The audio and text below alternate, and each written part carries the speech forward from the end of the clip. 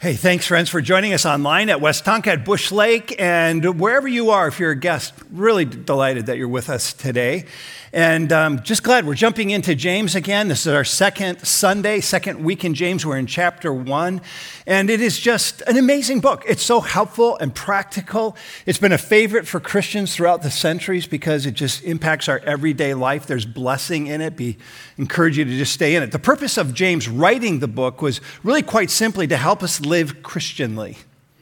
Not to help us become a Christian, he's assuming we have faith, but that we would connect the dots of how we actually go about living Christianly. And so we opened up the book last week. We talked about the fact that it's a short book. It's only 108 verses, so I encourage you to be reading it. Every week, every day, try to read it. Let it just saturate you in the course of the summer. We'll be in chapter 1 through the rest of the month, so just keep reading chapter 1 as a discipline. I also encourage you to memorize the book, if you want, the whole book. It's only 108 verses. You could memorize the whole book over the course of the summer. And of course, last week you just kind of looked at me like, what? Well, if it's not the whole book, then memorize portions of the book. But I'll tell you, I was surprised by the flurry of interest in memorizing scripture last week that I got from text messages, from emails from people, from friends and conversations with people who say, I want to do it. A friend of us who challenged me personally and my wife to memorize all of James through the course of the summer. I'm in on it. Carrie, how you doing? She didn't know I was going to ask her that. She's thinking about it still. But anyway, we want to encourage you to memorize the scripture and step into it. In fact, after one of the service last week, I had 3 little kids come up to me and say, in our home, we've been memorizing James. And we are through chapter 4. And we're starting chapter 5. And I was blown away. I said, well, what are your favorite verses? And how did you actually go about memorizing so you can encourage our church family? And they put it on a little phone camera video. Here's the 3 kids and what they told me. My name is Junior. Josiah. Shiloh. Junior, what is your favorite verse? My favorite verse from James is James 3:17. But the wisdom that comes down from heaven is first of all pure, then peace-loving, considerate, submissive, full of mercy and good fruit, impartial and sincere. My favorite is James 1. James, a sponsor of God, and of the Lord Jesus Christ, to the 12 tribes scattered among the nations. Greetings. My favorite verse is James 1:19. Everyone should be quick to listen, slow to speak, and slow to become angry, because man's anger does not bring about the righteous life that God desires. Junior, how do you memorize a verse? We write it down and then we say it over and over until we get it. Jojo, is that how you would memorize a verse? Always. Shiloh? I write it down, then I say it, and then I draw pictures to go with it. The pictures help me because they're funny and they go with what the verse is trying to say. Have a good Sunday. I'm going to read my Bible. You should too. Got to give it up for the kids. Thanks for recording that. Isn't that great? My general observation as a parent is one of the children should never drink coffee in their life. Josiah's a kick in the pants, just delightful kids. Like Shiloh's just call to say, when I memorize scripture, I draw pictures to help me remember it. I go really simple ways. Expression deepens impression. So I would encourage you, take it seriously, memorize the words. So I did this week, I laid out my 10 favorite verses from James, and I did a little blog post for you that you can find on the homepage on our website with all 10 of those verses. Take them, cut them out, put them in your car, memorize them. You can at least do 10. If you don't do the whole book, do the 10 verses. You'll be glad that you did. You'll have the Word of God in your heart and in your life. Last week we learned and opened up James 1 to the words. He starts on the deep end of the pool. Consider it pure joy when you face trials of many kinds. And we did a deep dive on what he meant. And those words become the fuel for the words that follow today in chapter 1 when I entitled the message, Get Wisdom, because we need it. We need wisdom to face those trials that come to us in life. We need wisdom to follow and to live with God in our lives. We need wisdom to be able to satisfy the longing of our heart for happiness. Do you know wisdom satisfies the heart for happiness? And it's not satisfying it for a day or a week or a month or a year, but it is for eternity. We need wisdom for that happiness to be satisfied. And so I want to take a look at the question today that is going to be at least a summary. The direction I want to go is with this question, and that is, how do you receive wisdom from God? And I want to point out what James says in these few verses are two things that relate to you, two things that relate to him. And as I'm putting it together, I have this aha, I go, oh, it forms an acronym. When that happens and you're studying and preparing to speak, I go, oh, that's helpful. It'll help you remember. Here's the acronym is NAGS, N-A-G-S, that your need for wisdom nags at you. You so need it. There's an urgency from within. Sometimes you're not tapping into it, but it's in the undercurrent of your very self. This longing for wisdom to help you in your life. And so what we're going to take a look at is what I call the 4 itties of James. And that is necessity, did you get that? Availability, generosity, and sincerity. And it's 2 related to you, 2 related to God. The direction I'm going to go is talking about your necessity for it, God's availability to give it, God's generosity in the abundant way that he gives it, and back to you again, your necessity or your sincerity to actually know how to receive it. So that's the direction we're going to go. You in with this? Can we jump into it? The verses we're going to pick up, if you have your Bibles with you, is James 1, beginning at chapter 2, verses 5 through 8. Just bend your ear and hear what James says. If you lack wisdom, you should ask God, who gives generously to all without finding fault, and it will be given to you. But when you ask, you must believe and not doubt, because the one who doubts is like a wave of the sea blown and tossed in the wind. That person should not expect to receive anything from the Lord. Such a person is double-minded and unstable in all they do. So let's jump into it. How do you receive wisdom from God? We find the first itty, and that simply is wisdom is your absolute necessity. That is, it's not a luxury. It's not optional for us. It is a necessity. It is essential. Look at James 1:5 again. He says, if any of you lacks wisdom, you should seek God. If any of you lacks wisdom, you could pause right there and put a bracket, and certainly you do, you should ask God. In other words, he's making it clear that we all need wisdom. Certainly we do, to help us figure out life and how to live it well according to God's way. We're not doing it without the wisdom of God. So he gives this beautiful picture that we do need it. In fact, wisdom is so important from the perspective that James teaches that it's like oxygen. We need oxygen to breathe. We need wisdom to live and to breathe. And I just know, because I read your prayer request this past week, some of you can hardly breathe right now. You are so pressed in, some of you, with the realities of life that it feels like a vice grip has just taken the oxygen out of your journey. And so you need to breathe. You need this wisdom from God. So James has told us that trials are inevitable. He's told us that life is hard, but God is good. And the goodness of God is the wisdom of God to deal with life's hardship. He's telling us that when you let life's hardship become greater than God's goodness, you will not go to God. You will go to yourself. You'll turn to yourself, and you'll lose that oxygen to breathe. Wisdom will diminish in your journey. But if you inverse it, and if God and his goodness is greater than your hardship, you will likely go to God, and you will find as you go to God, he gives you the capacity to breathe. He gives you perspective. He gives you gifts in the middle of any trials that you may be enduring and going through. You know, we may vary in our degree of need, but not of our need for wisdom. So it's very depending on the season that we find ourselves in life. But you know that the absence of wisdom right now in the time we live is creating ignorance. It's creating confusion. It's creating even moral chaos. Part of what we're dealing with our world today is we're just simply lacking wisdom. And we just need God's wisdom to help us sort it all out again in our journey. We're living in the digital age, the information age. We are living in the media age. It's an amazing time to be alive.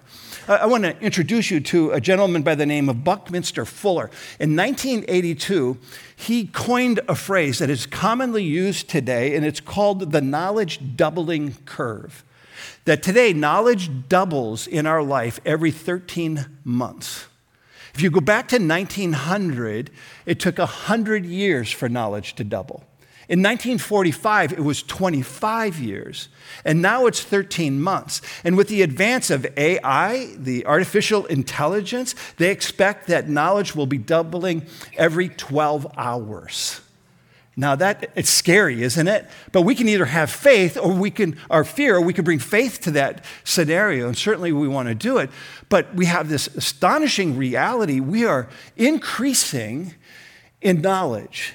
And at the same time as we're ascending in knowledge, we are descending in wisdom. Isn't that fascinating? Why does that paradox exist today? But it does.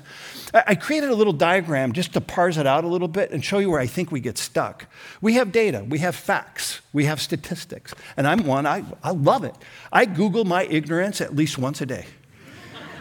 I just look for some factoid. I go, it's amazing. Just like that, you can learn something that used to take hours to try to get a hold of. It's a wonderful thing. And yet data does not help us live our life according to the will and the way of God. And so data gets translated into information. And information is simply organized data.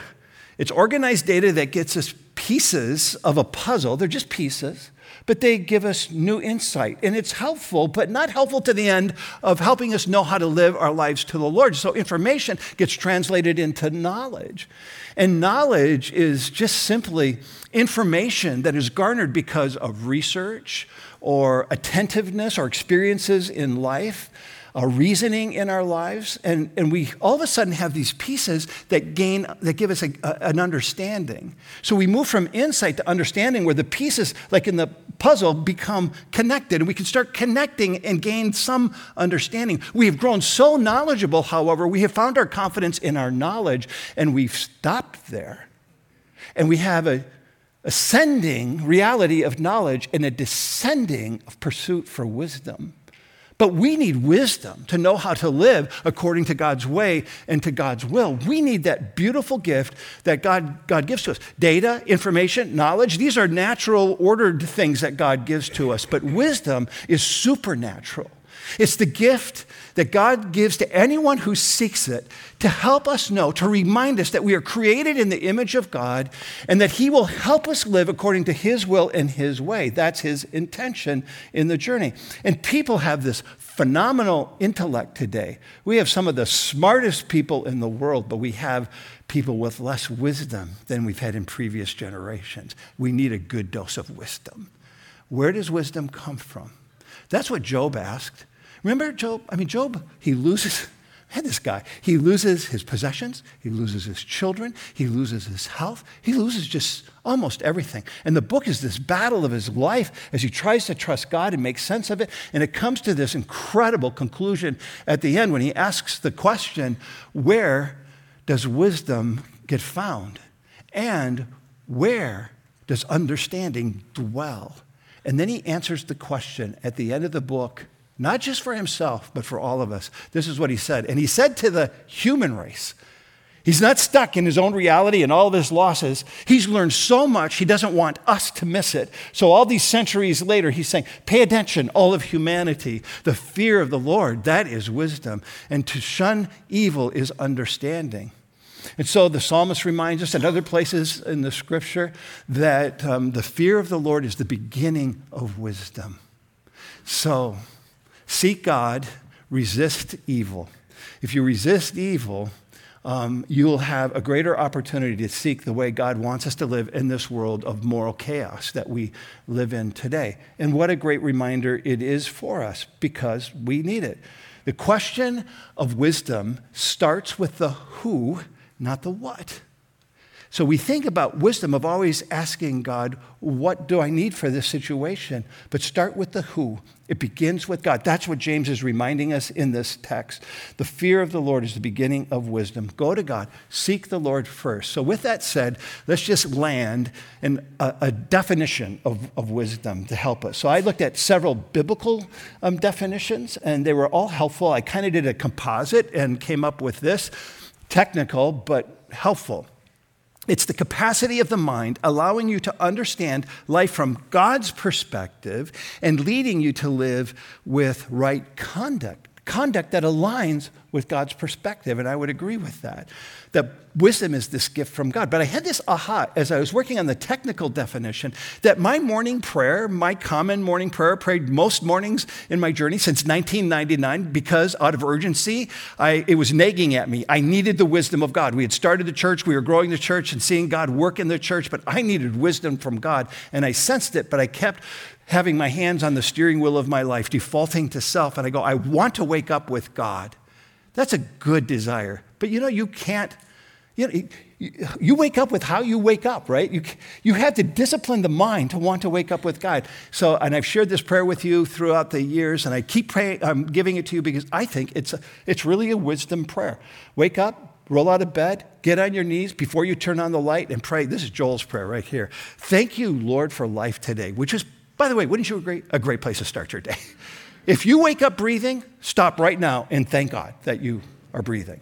And then I pray this simple prayer of wisdom. Let me be who you want me to be. Let me do what you want me to do. Let me go where you want me to go. Let me say what you want me to say. All those things. Do I do it in full in the course of the day? No. But I do it a lot better when I offer myself at the beginning of the day than if I go on my own from the beginning of the day.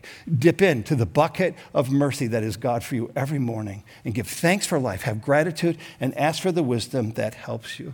So how do you find wisdom from God? The first one relates to you in the sense that wisdom is an absolute necessity. I have to believe that I truly need it, and I do, James says. I suppose the application to this is, am I understanding or leaning on my own understanding or leaning on God's understanding? That's the first application that he has for us. I need it, so I don't need my own understanding, I need his. Secondly, wisdom is God's astonishing availability. If I had better legs, and if I was just a little bit younger, I would jump as high as I could for you and go, wow, God's astonishing availability. Pinch yourself that the God who created you is with you and he's for you. Let us not take for granted when we wake up for the morning. If we wake up with life, God gave us that life. Let's be astonished on God's availability to give to us his presence. It's astonishing. We need it and he gives it. Look what James says again. If any of you lacks wisdom, you should ask God, who gives generously. He is just astonishing in his availability. He calls us to come to him and ask him. There it is, another imperative. I told you last week, there are 108 verses. There are 54 imperatives. We looked at 4 last week. Here's another one, ask. Ask God. And when you ask God, what are you asking for? He says, ask for wisdom. And what is wisdom? Quite simply, it's W to the 3, okay?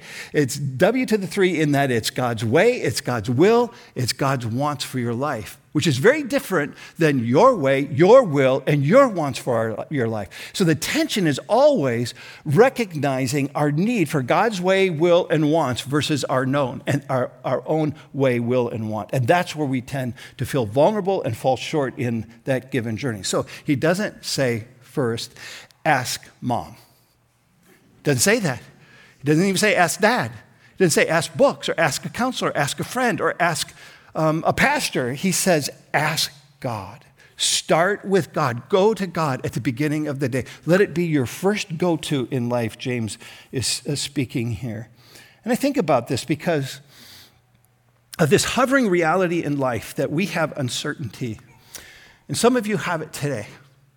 You have uncertainty about a decision that you need to make, or there's an uncertainty of a crisis that you're facing, or uncertainty about a relationship that needs to be made right and you're not sure how to enter into it. I could go on what your uncertainty is, but that's part of our undercurrent need for wisdom to God and help us meet that given need. And so we're in this place of uncertainty, and where fear is present, wisdom you haven't. Did you get that? Where fear is present, wisdom you haven't. That when we go through these uncertainties, our greatest struggle is fear and anxiety, which becomes an obstacle to the flow of the very wisdom of God. So where fear is present, wisdom you haven't, because what happens with fear is that it draws us to self, and we start to choke on self. And we're kept from coming to God to get what we most need. You'll find that fear accelerates your concerns, doesn't it? But then you'll find that wisdom slows everything down, and you start to see the reality of your need for space and place and people and relationship to find an ordered reality. I need God for this, and I go to him instead of getting lost in myself. I was introduced in the last couple of years to a Christian counselor, evangelical Christian, who's become a leading leader and counselor in the country. His name's Kurt Thompson, if you're interested in looking into any of his work. But he's been profoundly beneficial to me on a number of fronts, including a practice that he introduces. It's a practice that I've actually practiced, but he extended the practice in a way that I've seen the benefit in a whole different way to help you deal with the fear so that it can open up the gateway for God's wisdom to flow to you. And it's simply this. It's not difficult. It only takes 1 minute. That's astonishing. 1 minute, but it really works. So I've been in a season of practicing this to gain some order. And that is when you're in that place of fear or anxiety, rather than letting it choke you, so you can open the gateway for the heavens to come, the wisdom of heaven to come your way. It's a breathing exercise. And you breathe 6 breaths, 10 seconds each, 5 in, 5 out. And it goes like this. 5, 6. 6 times in 1 minute. And it begins to relax your brain cells, your diaphragm, so that you can put fear in its proper place and open the gateway for wisdom. So why don't we practice it together? If we all practice it together, nobody will feel weird. If only one of you practices it with me, I will feel weird, and so will everybody else. So let's just do it together. Would you just take a deep cleansing breath, counting to 5. Slow. Again.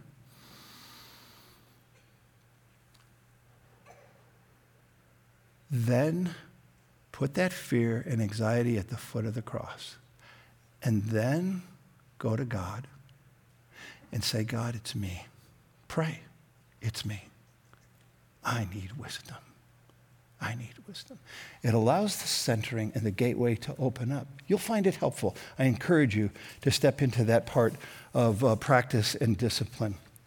I'm grateful for a friend who asked a woman who was dealing with a life-threatening disease how he might pray for her. And he told me her response. Her response was, pray for wisdom. And he said, well, why do you want me to pray for wisdom rather than healing? Listen to her response. She said, I need prayer for wisdom to not waste it all. If he answers my prayer for healing and I'm healed, he has purpose in it, and I don't want to waste it. And if he chooses not to answer my prayer with healing, he has purpose in it, and I don't want to waste it. Now, isn't that a good perspective? That's the wisdom that puts the priority of God's want and will and way into the center of my life and helps me manage myself, my wants, and my will, and all that I want him to do. I want his will to be fulfilled. He just delights when we come to him with this kind of the dependence on him. So the application is, am I asking God first? Not second, not mom first, God first. That's a great practice and rhythm to step. You can still go to mom. Just ask God first in that. How do we receive the wisdom that we most need in life? Well, wisdom is your absolute necessity, and wisdom is God's astonishing availability. And then third, we find this beautiful picture that wisdom is God's abundant generosity. Wow, you ask and say, God, when I ask God for wisdom, how does he answer? He answers with a generosity. There's no hesitation. There's no reservation. There's no limitation. We have all of that in our lives. So it's a bit of a paradigm shift to go to God who gives beyond all those limitations that we have in time and resource. Again, look at James 1:5. It says, if any of you lacks wisdom, you should ask God who gives generously to all without finding fault, and it will be given to you. He gives generously to all. I like this generously because it's with liberty. It's with abundance that he chooses to give to us. And so it really comes to our very view of God. How do you view God? You have a small view of God, so you don't pay much attention to him in your life, or do you have a great view of God? Do you view God as being just a bit stingy and holding back, or do you view God with an open hand that's really a generous hand? And this is what God is asking us to do, to think of him this way. And James is instructing us to come with him with these kinds of expectations without hesitation or reservation as he wants to give to us, because he's a generous God. And I love that he says he's generous to all. And I say that that's important because I think James knows how we think. We self-select our way out of God's generosity, oftentimes thinking, who am I? I'm so unworthy. Why would God want to give anything to me? Do you ever feel just unworthy? Just raise your hand before the presence of God. So I'm not alone. You feel unworthy. And so we say, oh, I self-select out. Why would he want to be generous with me? Can I just say to you, go to God and confess to him that you feel unworthy. Go to him first. Say, God, I feel unworthy, but I'm going to do what James says, and I come asking. That's what he wants, because it's for all of us. Everybody is invited. Everybody's included, and everybody is important to the beautiful generosity of God that he wants to give to us all. And I love that he includes this really unique kind of sentence, to all without finding fault. Why does James include to all without finding fault? Because we think he's going to find fault with us again. So we'll take ourselves out. And so James adds this in case you have concern about coming too often to God. God does not have despite for you because you've come again. He's not thinking, oh, you again. He didn't think that way. He's thinking, oh, he's got delight. What's you again? Thank you for coming. He loves when we come to him in the spirit of dependence. And I'm so glad he gives us that opportunity to enter into that place this way. So understand that he comes with his generosity, without reservation, without hesitation, without limitation, that he comes with us with an open hand, not a clenched fist, which is a reminder to me of our core value at Westwood, that we are a community that lives with open hands, gratefully receiving from God and joyfully giving it away. That's the rhythm that he's given us as a church family. That's part of our DNA, and it comes right from the very word of God. And as a dad, I know my limited resources and time. I want to be generous to my kids. The reality is I can't be as generous as I want. I don't have as much time as I want, but that's not God. God is just limitless in all of these things, and he loves it when we come. By the way, when you came in for worship today, I ask it not without shame, just reality. Did you come expecting God to give you wisdom? Or did you just come for a worship service? He delights when we come and worship, expecting that he'll give us something. When you leave here today, my prayer is you do not leave with nothing. At Westonka, at Bush Lake, leave with something of God, because he intends to pour something out for you. If you posture your life, you will receive it. We'll have that opportunity before we leave. And so the application to this given portion of it is, in the presence of a king, don't ask for small gifts.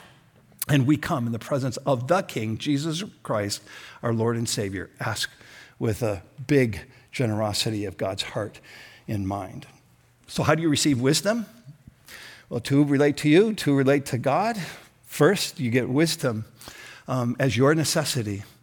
And wisdom is this incredible, astonishing availability of God. It's his abundant generosity. And then we close with this final expression that wisdom is your authentic sincerity.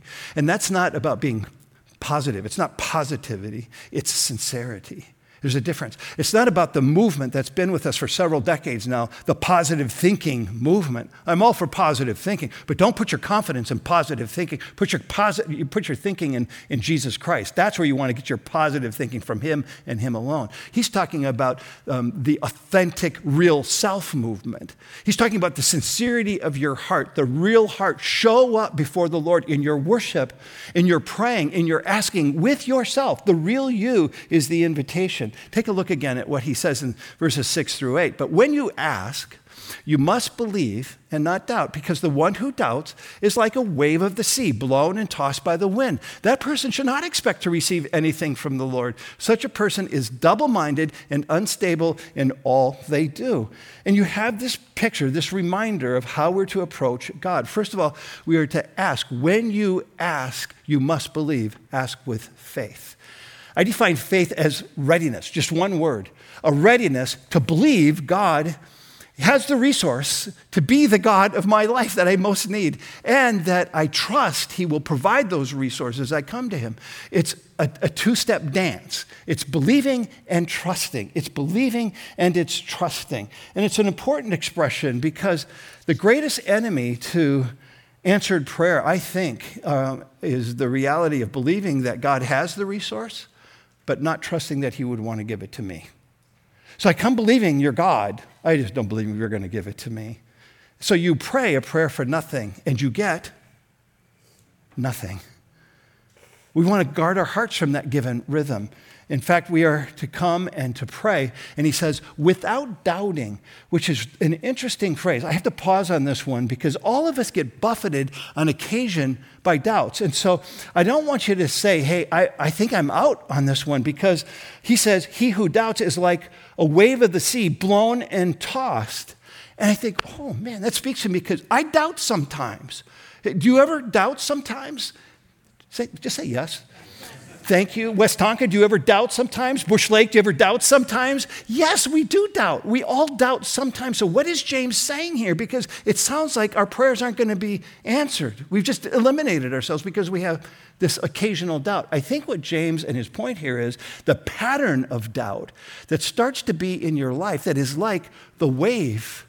It's up and it's down. It's like the wind. It goes this way and that way.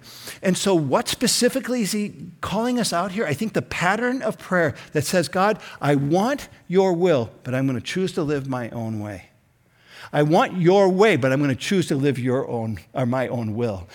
We just turn it around. We make it about us. We want it, but we can't get over ourselves and what we need and want. It's hard to die to self and receive from God what he wants, but that's where the wisdom flows. So he gives us this reminder that we are to be a people who are to be praying without doubt, without this pattern of, yes, God, I want you, but no, God, I'm going to choose myself. I think that's what it relates to. We used to take our kids to North Carolina for vacation, and we play this game in the ocean, Catch the Wave. It's a very fun game until the wave catches you, as it did for me on one occasion, and put me just face down into the bottom of the ocean floor. And I'm telling you, it hurt. It smacked so hard. And I got up as quickly as I could, only to get hit in the face by another wave. It brings me down again. I got up again, and I was so unstable. And this is what James is saying. That doubt leads to instability. And a faith that doubts, like a wave, keeps us unstable. So doubt keeps us unstable, is what he's reminding us of. And he says it's an evidence of immaturity. And he's calling us to grow up. He's calling us to be mature. Remember in verse 1 that we get this perseverance that leads to maturity that will make us complete in Christ Jesus. So he's growing us up, but we don't grow up because we want what he wants. We say yes to it, but then we say no to what we want. And it's just this wave pattern, up, yes, down, no, up, yes, down, no. And we get tossed to and fro in the journey. And we come to this place where we say we believe, but we lack the trust. That's what I think he's calling us out on here. So I think he gives us this call to not be double-minded persons, that is double-minded souls, where we say, yes, Lord, I want you, but no, Lord, I'm going to live for myself. That's the rhythm he's calling us to. In fact, I think it's a really clear warning. I think James warns us, if I could say it in three words, is don't be a cork. I'll give you a moment. Don't be a cork. In the ocean waves, what does a cork do? It goes up and down, up and down, tossed to and fro. Don't be a cork, is what James is saying. Come to the Lord God. Believe and trust. Ask and receive. And you will be delighted at the wisdom that will flow from heaven to earth through Jesus Christ and the power of the Holy Spirit to help you know what to do, who to become, where to go, what to say. That wisdom comes from God. That's James. Is this a great book? Did you love it? Could we just close our time together in prayer? And so just everybody's eyes, Westonka, Bush Lake, just look at me for a moment. Could I just invite everyone, everywhere, palms up. Palms up. It's a posture of receptivity, of belief and trust. And receive this prayer first by taking a cleansing breath. Join me. 5 seconds in, 5 seconds out. Join me.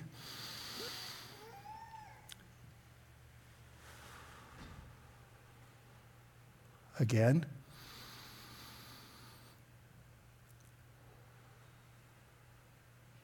Westonka and Bush Lake. Those online, join us one more time. One more intake.